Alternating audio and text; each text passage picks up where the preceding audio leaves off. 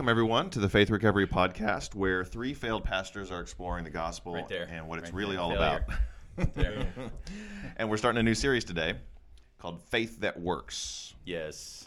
And today's title is Everybody's Got One. What do we mean by that? Everybody's got one. Everybody's got one. Well, I think worldviews are like opinions, and opinions are like a certain part of the human anatomy.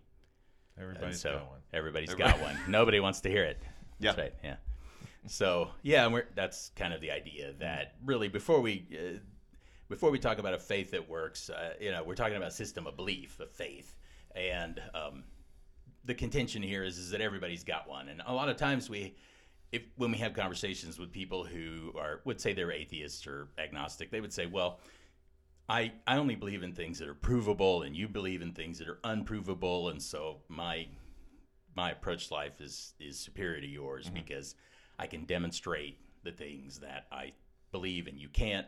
But they're actually demonstrating a worldview when they say that. Well, yeah. I mean, maybe yes and no about like scientific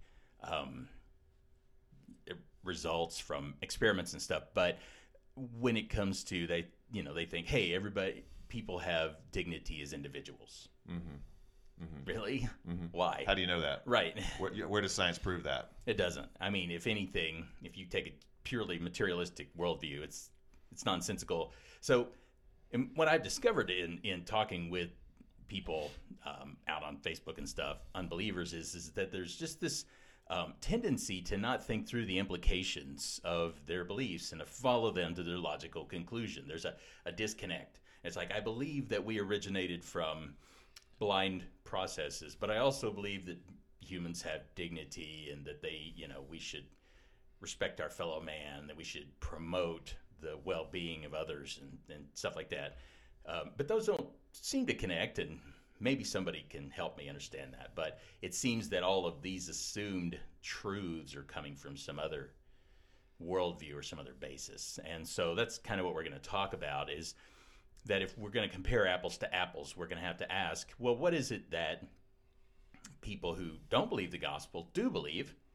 And that way we can compare. So here's my worldview. I have a set of beliefs, and you have a set of beliefs, and let's see, since we're talking about a faith that works, we're going to ask, well, which one works? Right. So that's where we're headed. That's where we hope to head. Is the gospel a worldview, just as a preliminary question, or is there a worldview that lies behind the gospel? Do you understand the distinction? Yeah, maybe not. You can help me if I don't, I'm sure. But, I mean, I would say that the gospel is a worldview in that it is, or maybe it lies behind a worldview, that worldviews come out of our meta-narrative. Here, what are the implicit truths out there, and that the gospel provides this meta-narrative that is, in one moment, it is comprehensive, but it also provides a lot of individual freedom and interpretive latitude that we're able to take it and apply it, but it can be applied in a myriad of ways. Which is, I think, you're touching on your outline on what a good worldview does. It's both. I think you say it's both plausible and useful. Yeah. I don't want to get ahead of us, but well, that gets back to something I was going to ask about. Is we're starting the series of faith that works. Yeah. So if we're going to agree on a worldview discussion, let's define what works is about. Mm-hmm. What can we agree on is a lifestyle or a worldview that works for us or for people in general. Yeah. What's the framework that we're all kind of operating under there? Sure. Yeah. I mean, I think most of us would like to live in a world where people are respected, where everybody is allowed to flourish, people are allowed to express themselves, where those personal expressions are able to contribute to a society that is healthy. And so healthy individuals, healthy societies, where does that come from? What is it based on? We can look at worldviews and, not to be too critical, but around the world, we can look at worldviews that maybe don't work. So it seems like Putin has a worldview that Russia needs to be primary, it needs to be dominant. It is, that Russia has been kept down by the West. Western powers, and so that worldview, or at least his kind of meta narrative, and maybe his worldview is that certain people at the top just need to tell others what to do, kind of a belief in a top-down authority, might makes right. So all of that would lead to an invasion. Most of us would feel like, well, that doesn't work very well. It's clearly not working well. Yeah, maybe it works people. for Putin, right? But it's at the expense of everyone else that doesn't fit into his plan. Sure. Does it produce a world that people want to live in? Okay. To me, it doesn't. If we look at, say, Islam, at least radical Islam, I guess, it seems that where people are very conservative and radical about Islam, that there's suffering, and that there's economic regression, that a lot of things happen based on just a dogma, and it doesn't matter what the outcome is. All that matters is that we're following this dogma. So if everyone's terrorized and people are killing their own family members and stuff, then that's okay because the dogma says it's okay. But to people looking from the outside, we're like, I don't want to live in a world like that. That's a nightmare scenario. That's not only just not ideal, but it is fueled by a worldview. So when we talk about a worldview, really, I guess what I would say is a working worldview allows for individual flourishing, but also for a social flourishing as well. And that's really the dichotomy there, because if you're highly individualistic, your decisions tend to come at the expense of your society. And yet if you're highly communal, the individual tends to be repressed, and a lot of unhealthy things happen to the development of the individual. So to me, I guess the hat trick, the cool thing about the gospel is, as we begin to unpack it, is that it's able to do both. And I don't see a whole lot of worldviews that do both equally well. And so that's kind of what we're going to get into. Yeah, hat trick is 3 goals. So we'll have to think of what the third. There we go. Yeah, we'll come up with a third one. Yeah. Well, you soccer aficionados. Sure. Well, I think it does have to do with intrapersonal flourishing. If you had to come up with a third one, not only am I becoming a more valuable moral person, but intrapersonally I'm becoming more realized. I feel a sense of purpose. So if we do need a third, so we'll go ahead and grab one for soccer people. Yes. That there does need to be this intrapersonal health, interpersonal health, and then a societal kind of flourishing as well. So can we pull all of that off? So we're looking for a worldview that doesn't just serve the self, but also benefits all the other people in society that we have to live with on this planet. Right. And so when we say a faith that works, we're talking about a faith that informs a worldview that will do these things. Right. So. Yeah. And that's I guess, and that's what we're going to come to is if there can be a worldview that does what no other worldview can do, should we discount it because it doesn't meet maybe our empirical expectations in every case? Or should we say, well, the fact that it works does argue for its validity, its empirical validity. And unfortunately, I think what we've found is that a misunderstanding of the gospel has produced belief systems that don't work. So if you take, say, a very fundamentalist religious group, say Jehovah's Witnesses. Jehovah's Witnesses teach their people not to go to college. Well, does that produce a healthy society? Does that promote flourishing? Certainly limits people. It does, yeah. And so we could say, well, that's pretty harmful. But does that seem like it resonates with a loving God, with a creative God who created us in His image, to tell people you need to try not to be exposed to too much information, or whatever else will happen. So, we need to have a kind of faith that is, I would say, intrepid. Does this faith produce people who are just promiscuous in what they are willing to learn? Are they able to go out there and just really engage in the conversation with our society? Or be contributing members. Right. Are they afraid to find out things? Are they do they avoid conversations with certain sets of people? That doesn't seem to be healthy. Yeah. But again, that's a misunderstanding of the gospel. I think we can recognize that configuration in most Christians we have met, or at least many Christians that we've met. And I hear that as being, key to the assertion that we're making, is that when the gospel is properly understood and properly applied, it will result in a worldview and a lifestyle that will, benefit not just ourselves but the society around us, and that's compelling. It is. I can certainly look back through history and see evidence of both. The times that Christianity has applied itself properly, so to speak, and has resulted in wonderful benefits, not just for believers, but for the society that they were in.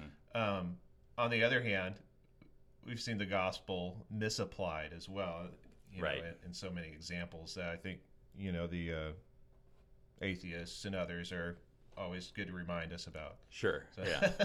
Well, when we see the gospel as just a component of the Christian system, when we see it as, say, the way you get in, right? A very small sliver. You're going to encounter the gospel maybe in the first day of your Christian experience. After that, you're going to experience a system of Bible learning, of moral training, of conformity to a particular group, and so the gospel may be a referent, like, well, have you shared your faith or whatever. But I think we've traditionally seen the gospel as an evangelistic tool, or get just people the door. in the door. Yeah. Yeah, and what happens, I think, is that that's just a terrible misapplication of really the gospel, but also the Bible. The Bible seems to be pointing to this one message, and trying to get us to it. But instead, we really treat the Bible as the main thing, and the gospel is just the bait. It's like the gospel is the bait and the Bible is the switch. And but the Bible as a standard won't stand up to the kind of scrutiny that our society is now bringing it under, to be frank. Like, for example, the fundamentalist Christians for whom the Genesis accounts are an account of the origins of the universe, and therefore they have to adhere to this young earth creationism, and therefore it produces a community of people who are disengaged from the scientific community, right? From careers in science. This is sort of like one of the American fundamentalist examples, akin to the Jehovah's Witness example, right? And does that really produce flourishing? Are we really engaging in serving society? Yeah. Or are we just withdrawn?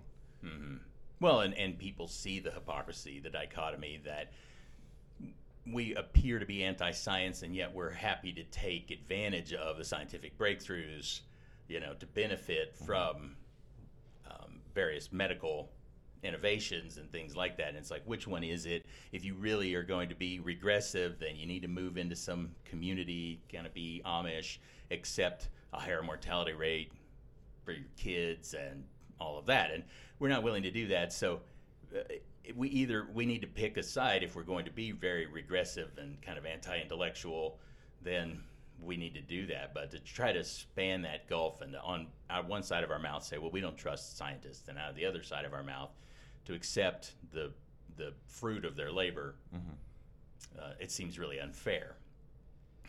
But I think all this comes down to, so we talk about a faith that works. That's that utilitarian side. Does it produce something healthy? The other thing, and you mentioned, Kent, that we're going to talk about is it plausible? And so it could be a great worldview. For instance, Joseph Campbell, in his book Power of Myth, suggested that we go to an Earth Mother meta narrative, because it's something, as we become more global, what do we have in common? We're going to have to lay down our individual tribal meta-narratives so that we can become a worldwide people. This was Joseph Campbell's kind of hope for humanity, because he says we need a myth. We need a story that backs things up. And according to Campbell, he said, that's why America struggles in terms of just higher crime rates and stuff, is because we don't have a shared ethos. There's not a definition of here's what it is to be an American for us. And so everyone's kind of seeking their own way, and they're doing their own thing. And so, the American ethos is get ahead. Well, that can cause, white collar crime, regular crime.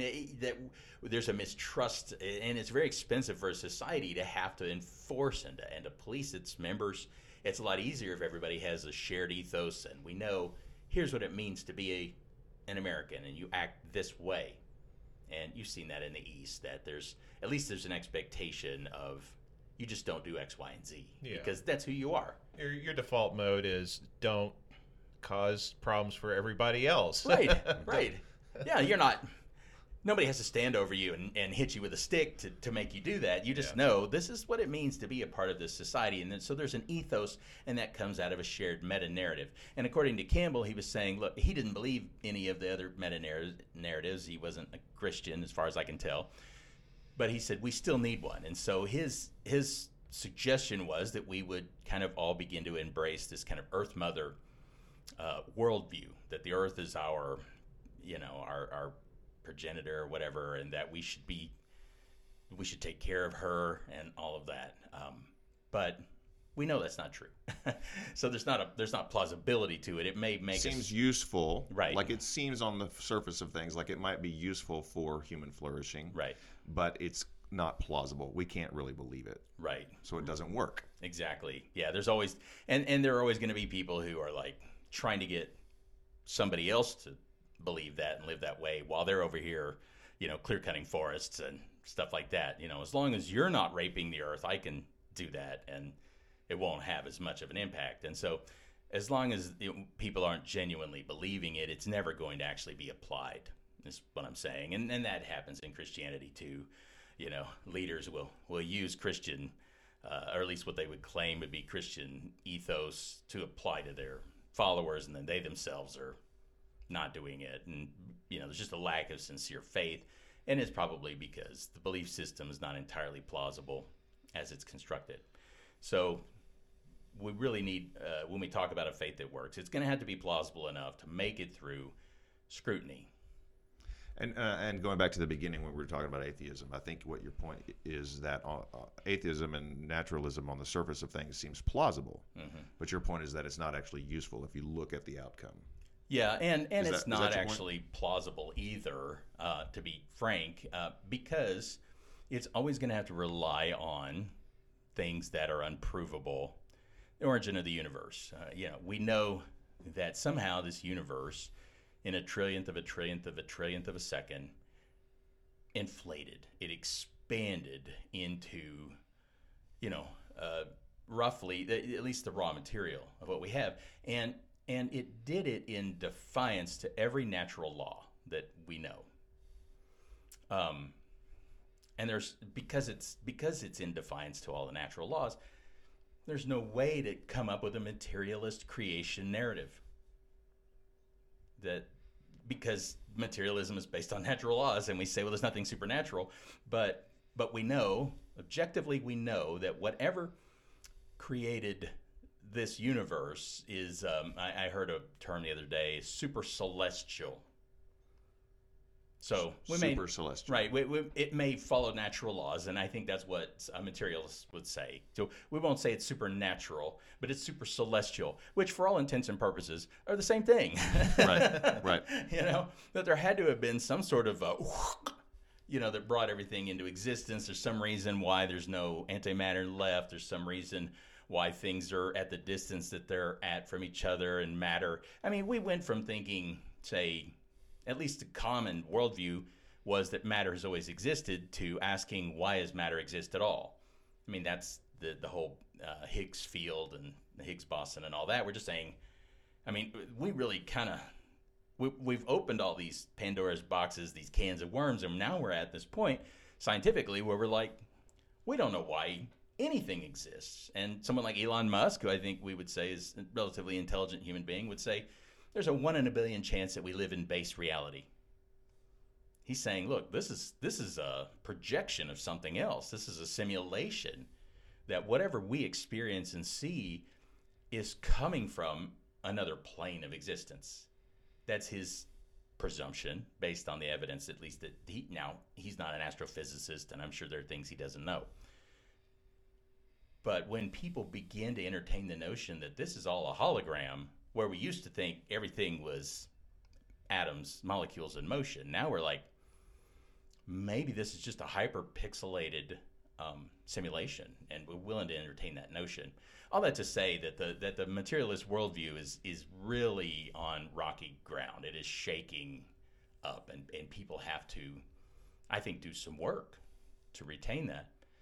And then you get to this idea of I hate to sound spooky and stuff, but the universal testimony of humanity around the world, if you were to compile it, is that there's something outside of outside of the natural realm. Mm-hmm.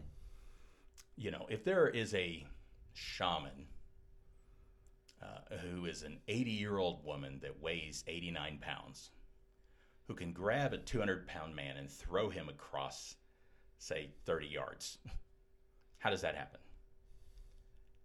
You know, I mean, that around the world we find these encounters with people who would say that they're trafficking in the supernatural, and that there are things that kind of attend to their experience that you really can't explain. You have to just turn a blind eye to, if you're a naturalist. So, I think that people who are naturalist, materialists should at least stop and say, okay, there are things I can't account for from my worldview. Mm-hmm. As well as the naturalists, the typical Western naturalist beliefs about human dignity and sure. and behaving morally. Right. Yeah. Those cannot be proven or demonstrated from the naturalist worldview. Right. That gets down to the utilitarian side, maybe more, that it just doesn't. Naturalism doesn't lead to that outcome. They're manufacturing some sort of a connection, you know, and they're saying it does lead to it, but they can't demonstrate how. So you're arguing that there's plausibility issues as well as utility issues with naturalism. Sure, and we have to admit that the same is true of fundamentalist Christianity. What we're hoping to do is to articulate the gospel of Christianity that is both plausible and utilitarian, is useful, and just to argue that, and that this is the ancient faith. It's not some accommodation like Christianity is old and we need to update it. That's not, to me, that is not faithful. You know, if we say, well, we can't really go back to all this stuff, it's very brutal and bloody and tribal, and let's update it, and well, that doesn't seem fair. I feel like if someone wants to critique Christianity, then we have to demonstrate. If we're going to argue back, we have to demonstrate this is what it always taught. If we don't, we're just manufacturing a new worldview that's implausible. We're updating it. If we're claiming God gave this and God revealed this and that this is the way God has wanted us to live, if we claim that, then we better demonstrate it in the public sphere, in the conversation. We better be able to say, there's strong evidence that this was what was always intended, or else we really do invalidate our own point. And then demonstrate that this, which was always intended, is both plausible and useful. Yes, exactly. Yeah. So I guess that's kind of where we need to go. And we've been talking about how all worldviews aren't created equal and that there's plausibility, utility. I guess maybe we should jump to why is the gospel highly plausible, and why is it useful? Yeah, why is it highly plausible? It's based on a man, the idea that a man was actually himself God, who bore the sin of the world somehow and rose from the dead. All right, so this to the modern mind, this doesn't sound very plausible. Right. And that this is the solution to all our problems. How is this going to help us? Right. Well, let's back up to the idea of creation. Is it more plausible that there are most recent guesses are that there are 1 to the 500th power universes in the world, which is more. There are more. That would suggest that there are more universes, or not in the world. There are more universes out there than there are atoms in the universe that we inhabit. That in order for a universe like ours to exist, that the chances against that are 1 to 1 to the 500th power. Okay, so a number of 1 to the 500th power. So you got 500 zeros behind it. That's how many universes that would need to exist for a universe like ours. The probability for the universe like ours to exist. That has the galaxy that we're in, the planet that we're on, with human life capable. Right. And so that seems implausible. I mean, again, that's more than there are atoms in the universe. Okay? That's more universes than there are atoms in our universe. That's a lot, okay? and maybe there is. But is that more plausible that there are that many universes that, the idea is that somehow out there's some sort of a medium that is allowing all these universes to just inflate like bubbles. Here's another one. There's another one. And that as these are inflating, that they're almost an infinite number that are inflating out into whatever medium they exist in. Is that more plausible to think, or is it more plausible that there's an intelligent, that there's a creator who transcends time and space and brought this universe into existence? I mean, you could flip a coin, I guess. To me, it makes more sense just because of the existence of consciousness. It doesn't seem that unconsciousness would give rise to consciousness, that the sophistication of life and the information that's required to create any sort of, being. To me, it's more plausible to think that there's a creator out there who is supernatural. Now, start there. Argue. It seems more plausible that there is a God, or at least as plausible. Yeah, right. I think for some, you can even say it's at least as plausible. Exactly. As it. But that's all it really needs to be, because we're just comparing. Is there plausibility? Not is this provable? Right. But is it plausible? So is it just as plausible? Just as plausible. And I think it's just as plausible, at least from what we understand. And then you factor in things that seem to, like the observation paradox of Schrodinger's cat, right? That these particles don't have mass or anything until we observe them. That they're just energy when they're unobserved, and then they're mass when we observe them. What is that? How does a purely natural universe give rise to things that obey or at least accommodate human observation? To me, that argues that there's a consciousness behind this, and that there's a role specifically for humanity in nature, or at least nature exists or responds to our awareness of it. Now, that would seem to argue in favor of, let's say, the cultural mandate, like we're created to have some sort of influence over nature.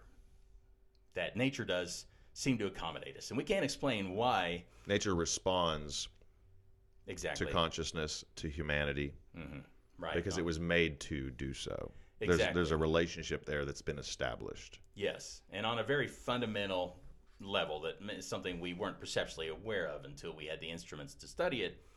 But it seems that nature is somehow responding to us. That makes no sense. If we are just a product of nature, then it makes more sense that we would be entirely under the influence of all these natural forces and not the other way around. So again, it argues for there being some sort of intelligence behind existence, a consciousness behind consciousness. How do you get from accepting that it's plausible that there's a divine being, there's a consciousness, to this is a good God, a powerful God who wants to reveal himself to humanity, and would so on and so forth? Yeah. How do you get to the nature? Maybe that's where the gospel comes in. How do you get how do you get to the nature and the attributes of God and the revelation?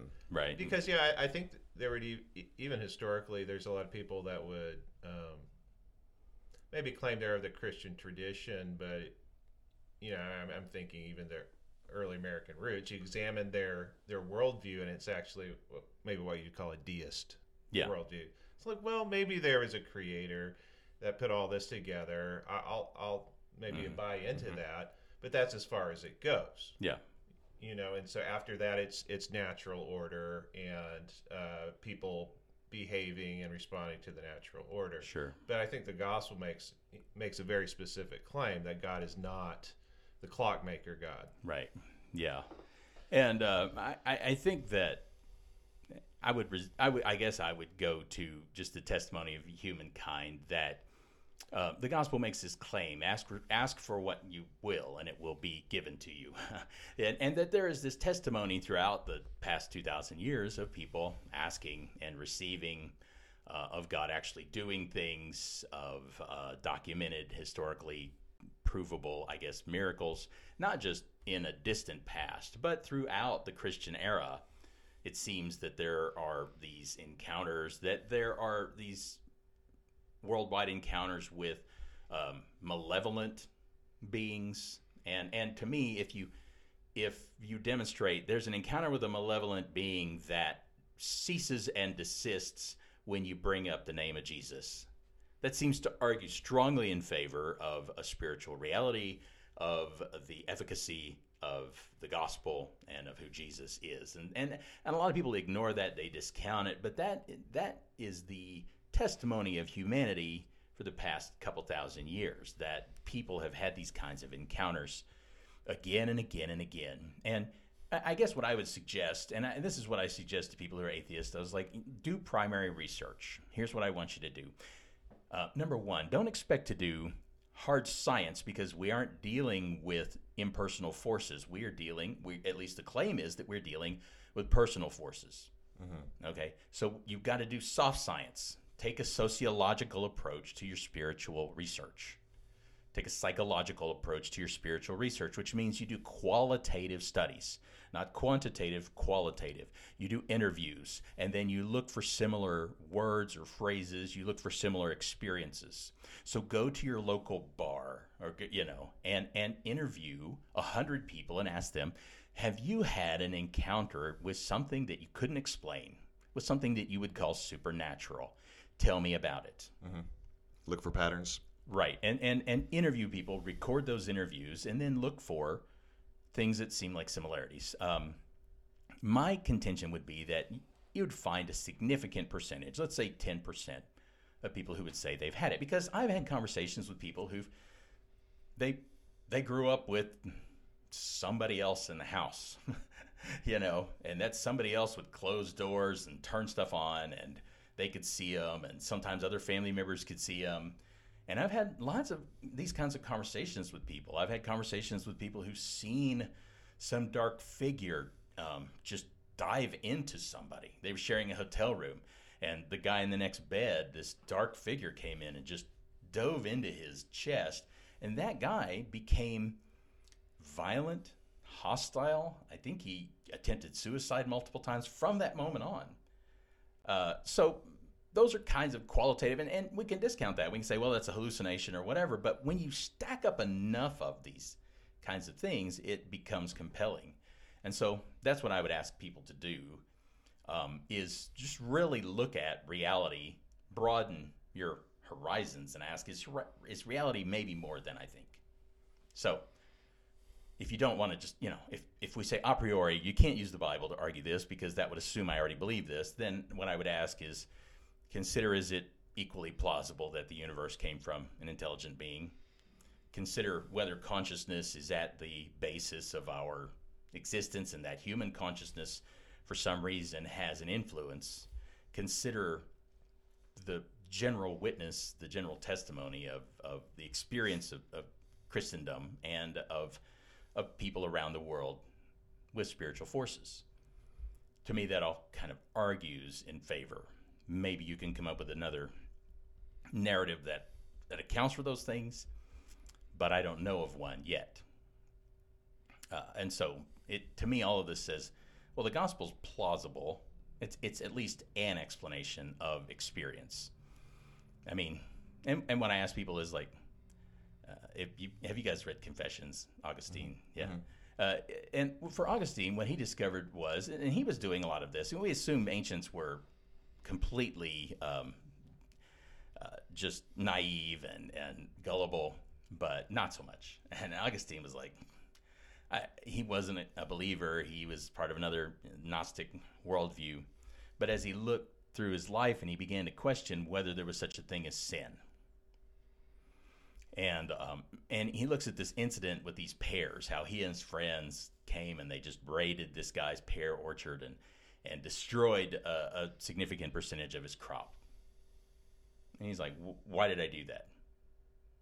If what people call sin is just simply us indulging our natural desires in a way that is unrestrained, well, we can say, well, that sin is just the natural, evolutionary tendencies, and that we're growing past some of this, and morality would be a higher evolution and an expectation that we would somehow temper our lusts in a way that's better for society. And why we would do that, I don't know. But anyway, Augustine was saying, look, I didn't benefit from that. It wasn't something that I enjoyed really, but I did it because I don't know why. I just wanted to cause harm to somebody else. There was this malice within him. Right. Yeah. This rebellion within him that he discovered. Sure. Is that what you're getting at? Yeah. And so, how do we account for those sorts of behaviors, the kinds of things that people do that seem to defy, that are worse than what even an unrestrained animal would do? So you turn a tiger loose in a populated area and he kills 8 people. We don't blame him. We don't think, well, that was bad. Shame on him. But we're capable of evil that transcends that sort of just a reckless violence, but a very planned, intentional harm done to other people. Sometimes we even think it's that we're doing good while we're doing the harm, and so I feel like a naturalist worldview doesn't account for human nature in every case. And usually when people genuinely become Christians, it's because they've come to face this power of sin at work in their own life. Mm-hmm. And they've come to see that they are doing harm to themselves and to others, right. And that the worldview that they've got, the belief system they got, isn't working, mm-hmm. and can't account for that, and certainly can't solve it. Sure. And I mean, I guess this gets down to also the plausibility side, but there is no redemption in any other worldview. So if we're going to believe that people are inherently valuable and worthwhile, and that we should somehow find a way to accommodate them, even if they violate society's norms, because we're very individualistic, and we hold on to that belief. But what do we do with the sociopath? How can we help people who have demonstrated repeatedly a tendency to harm other people, and that something's broken? I mean, if our morality counts on empathy and we find somebody who doesn't have any empathy, what is society to do with them? Are we just supposed to incarcerate them, try to keep them alive, keep them comfortable as though they were in some sort of a vegetative state? Is that the moral thing to do? Without a redemption component, a worldview can easily unzip. Okay, so maybe we should incarcerate all the sociopaths, or maybe if we're really being practical, we should execute them. And the pedophiles, mm-hmm. be rid of them. They're irredeemable. Okay, what about the racists that are unapologetic? Maybe we should be rid of them. What about people who are alt-right? This is like what cancel culture does. Right. This is not.